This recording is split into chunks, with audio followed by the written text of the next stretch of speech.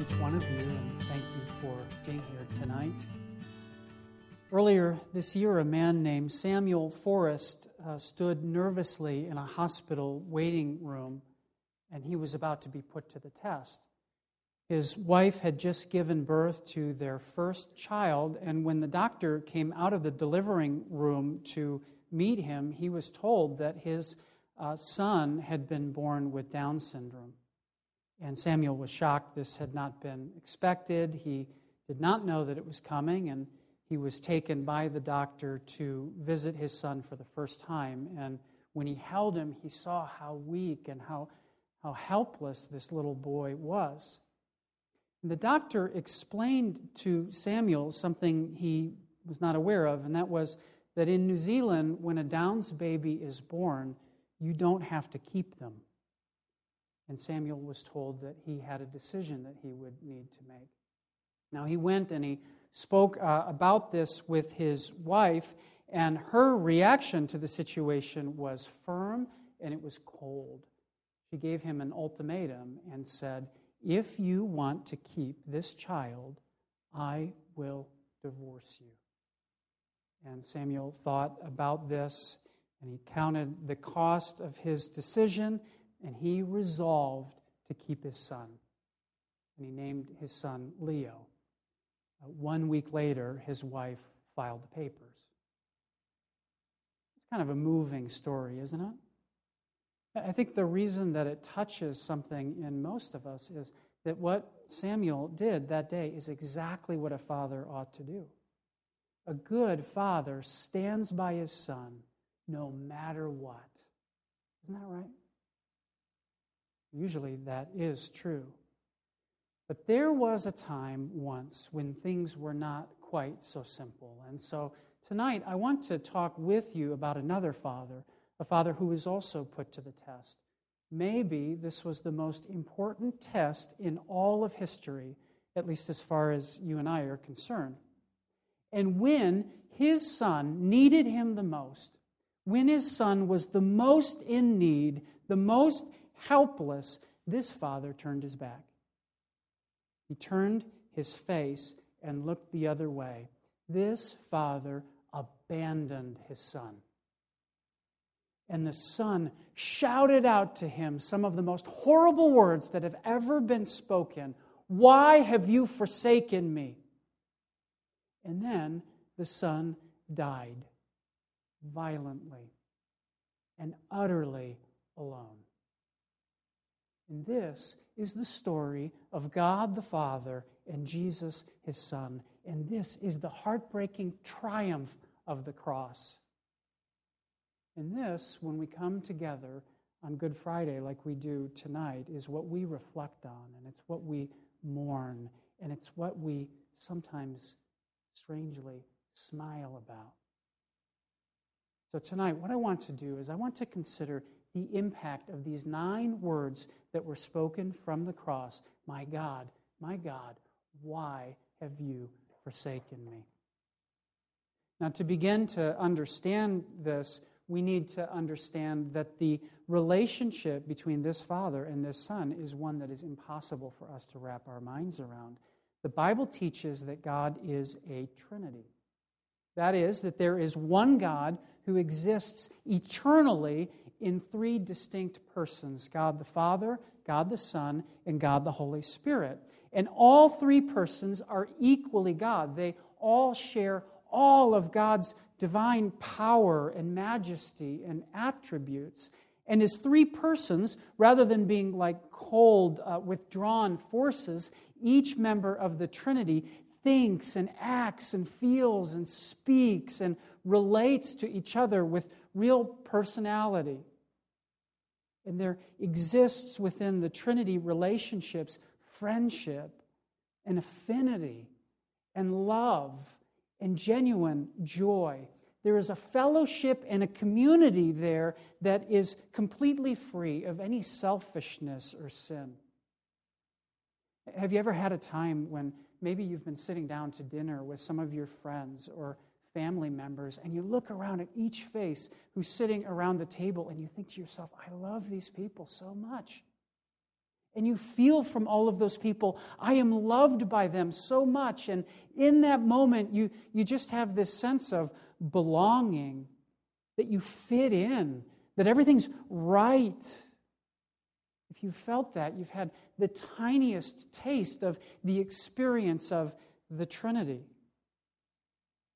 The relationships of the Trinity consist of perfect unity and the deepest imaginable love.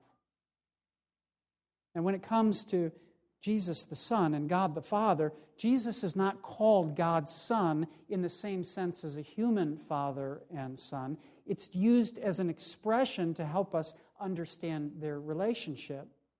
As a good father adores his son, so God the Father adores Jesus. And as a good son adores his father, so Jesus the Son adores God the Father. But there is no tighter alliance.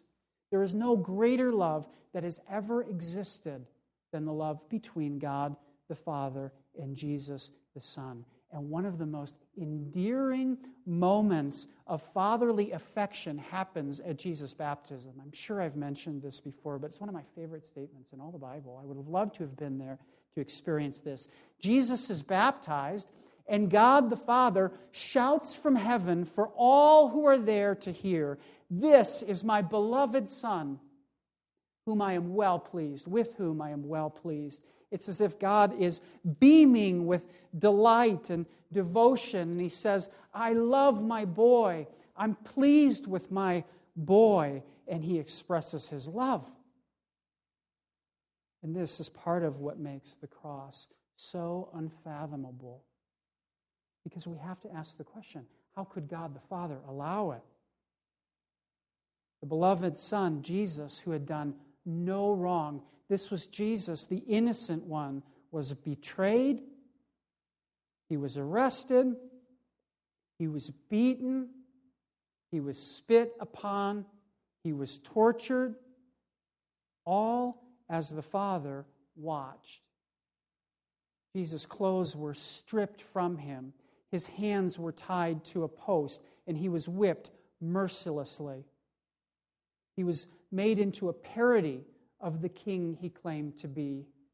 A purple robe was placed on his ruined back, and a crown of thorns was put upon his head. He was given a reed to act as kind of a mock scepter, and then they took it back from him and beat him on the head with it. And he was taken away to Golgotha, place of the skull, outside the walls of Jerusalem, and his hands and his feet were nailed to the cross, and he was lifted up in shame and torment in front of everyone. How many of you in this room have a son? How would you feel if this was done to him? The last 3 hours of Jesus' life, from noon until 3 p.m., as he hung on the cross, darkness completely swallowed the earth. It's interesting. Jesus was born into a supernatural life. God put a star in the sky over Bethlehem to announce his birth. But in contrast, in Jesus' death, he died in a supernatural darkness. And it was as if nature itself could not bear the sight of its own creator dying. During that time, 2 Corinthians chapter 5 tells us that he who knew no sin, that is Jesus, became sin. And the Bible teaches that on the cross, God looked at Jesus as if Jesus were sin itself. Jesus, in that moment, represented everything that is sinful and vile and wrong in the world and wrong in you and me. He became the symbol of depravity and cruelty and wickedness. Jesus became sin to God. And Jesus cried out on the cross, my God, why have you forsaken me?" If you've read the Old Testament, you may know that these are the opening words of Psalm 22 that Jesus recited. And this statement that Jesus made on the cross is known as one of the most mysterious statements in all of the Bible. In fact, it said that Martin Luther went away in seclusion for some time to try to understand what Jesus meant by this. And when he came back, he was just as confused as when he began. But here's what we do know. We know that on the cross, Jesus became like sin to God. And we also know that God is too holy to look upon sin. And so God turned his face away from his Son. And Jesus experienced the unthinkable. For the first time in all of eternity, he was separated from his Father. And that relationship of the Trinity was torn apart. One fact about this statement that Jesus said that is amazing is that it's the only time recorded in the Bible where Jesus does not address God as his Father. Instead, the words he uses are, "my God," and those are the words that sinners use. Someone said this about this passage: on that dark midday on Golgotha, when the sun refused to shine, the unimaginable and indescribable happened. That beautiful, shining, loving face of the Father withdrew into the dark, frowning, punishing face of wrath. And Jesus endured all the punishment that is due us. He absorbed the wrath of God against sin. He soaked up God's judgment. Nothing in all of the universe could be so terrible as to be judged by God the Father. But there is one thing that comes close: to be God the Father and to judge your one beloved, spotless Son. I think none of us can imagine the sort of impact that the cross had on God the Father.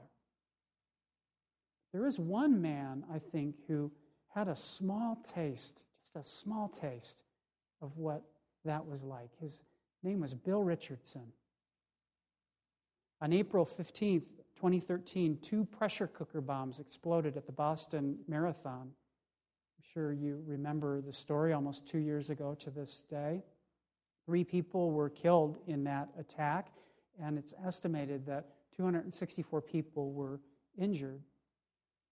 A couple of weeks ago, the trial, I believe, was beginning to wind down, and at the trial, for one of the men who had planted the bomb, there was a man who gave his testimony of what happened to him that day. His name was Bill Richard. And Bill is a father of 3. Actually, he was a father of 3. Now he's a father of 2. He was standing at the finish line with his children when the bombs went off. And you've probably seen the footage of that. It was awful. Well, Bill described on the witness stand that after the bomb went off, it threw him down onto the ground. And when he stood up, his pants and his sneakers were torn.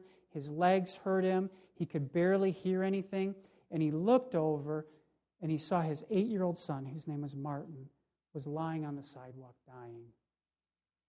And there was a crowd that surrounded Martin, and they were trying to help, but there was no hope. It was obvious in looking at him that Martin was not going to make it. And then Bill described that he turned around and he saw his 7-year-old daughter, whose name was Jane, and she got up to her feet and she stumbled. And he realized that the reason that she stumbled was that she had lost her leg.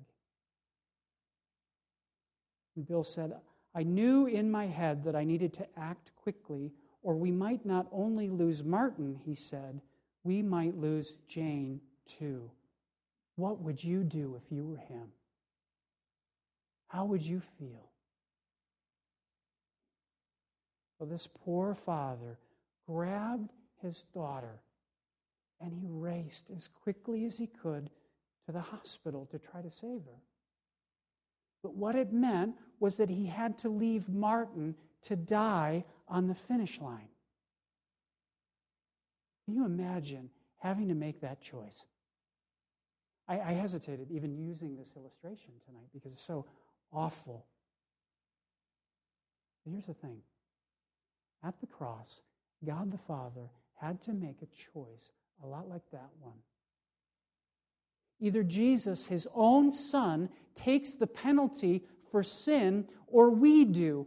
And for some mysterious reason that we will never be able to fathom, God chose to set us free.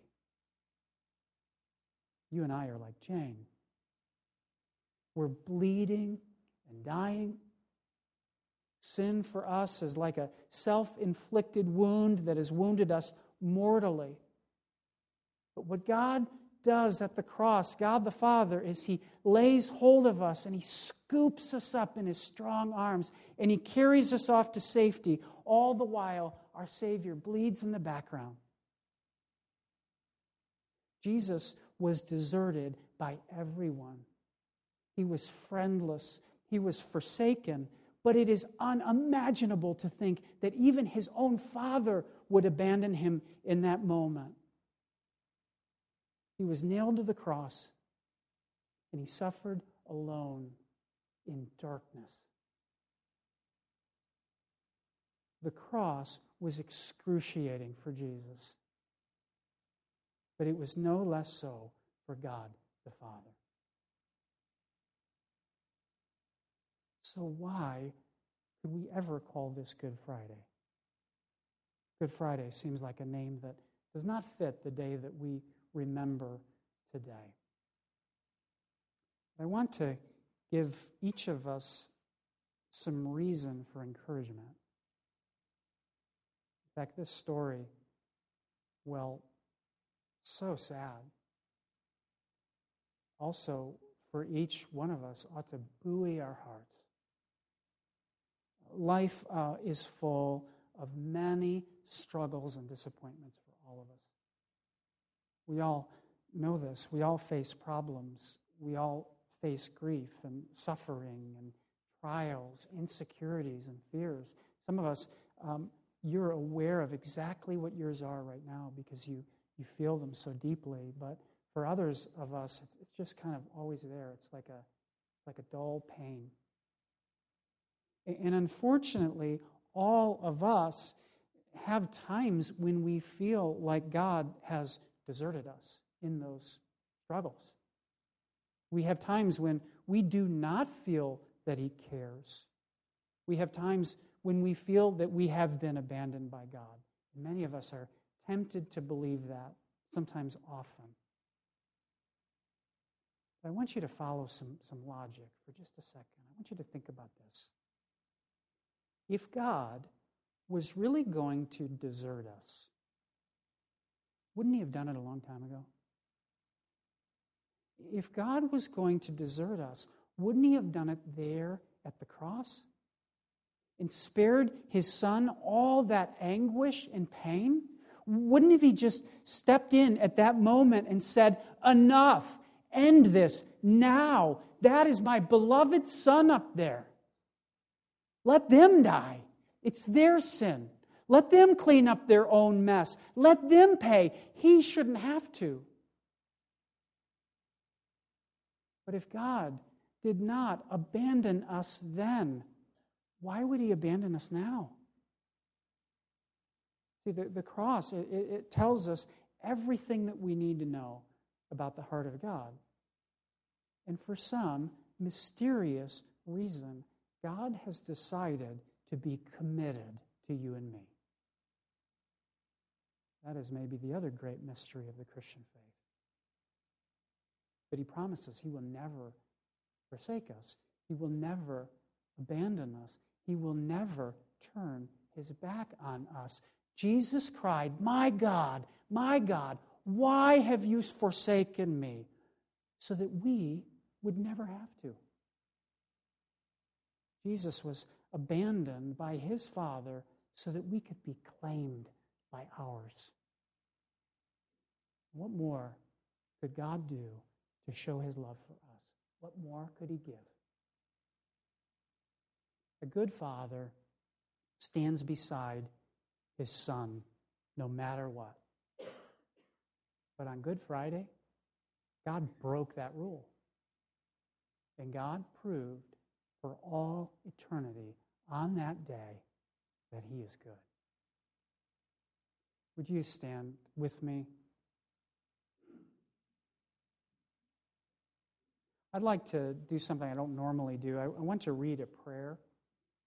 This is a prayer that was written by the Puritans. I think it's partly a poem and partly a prayer, but I felt like it captured so well what we're coming to reflect on today. So if you want to bow your head and close your eyes and consider these words.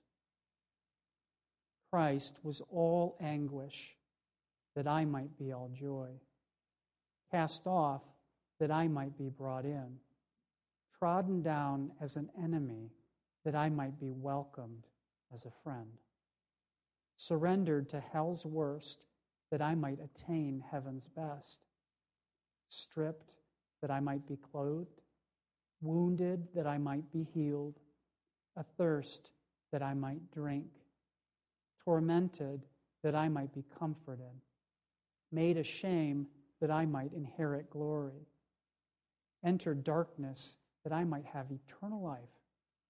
My Savior wept, that all tears might be wiped from my eyes, groaned, that I might have endless song, endured all pain, that I might have unfading health, bore a thorned crown, that I might have a glory diadem, bowed his head, that I might uplift mine, experienced reproach, that I might receive welcome, clothed his eyes in death, that I might gaze on unclouded brightness, died, that I might forever live.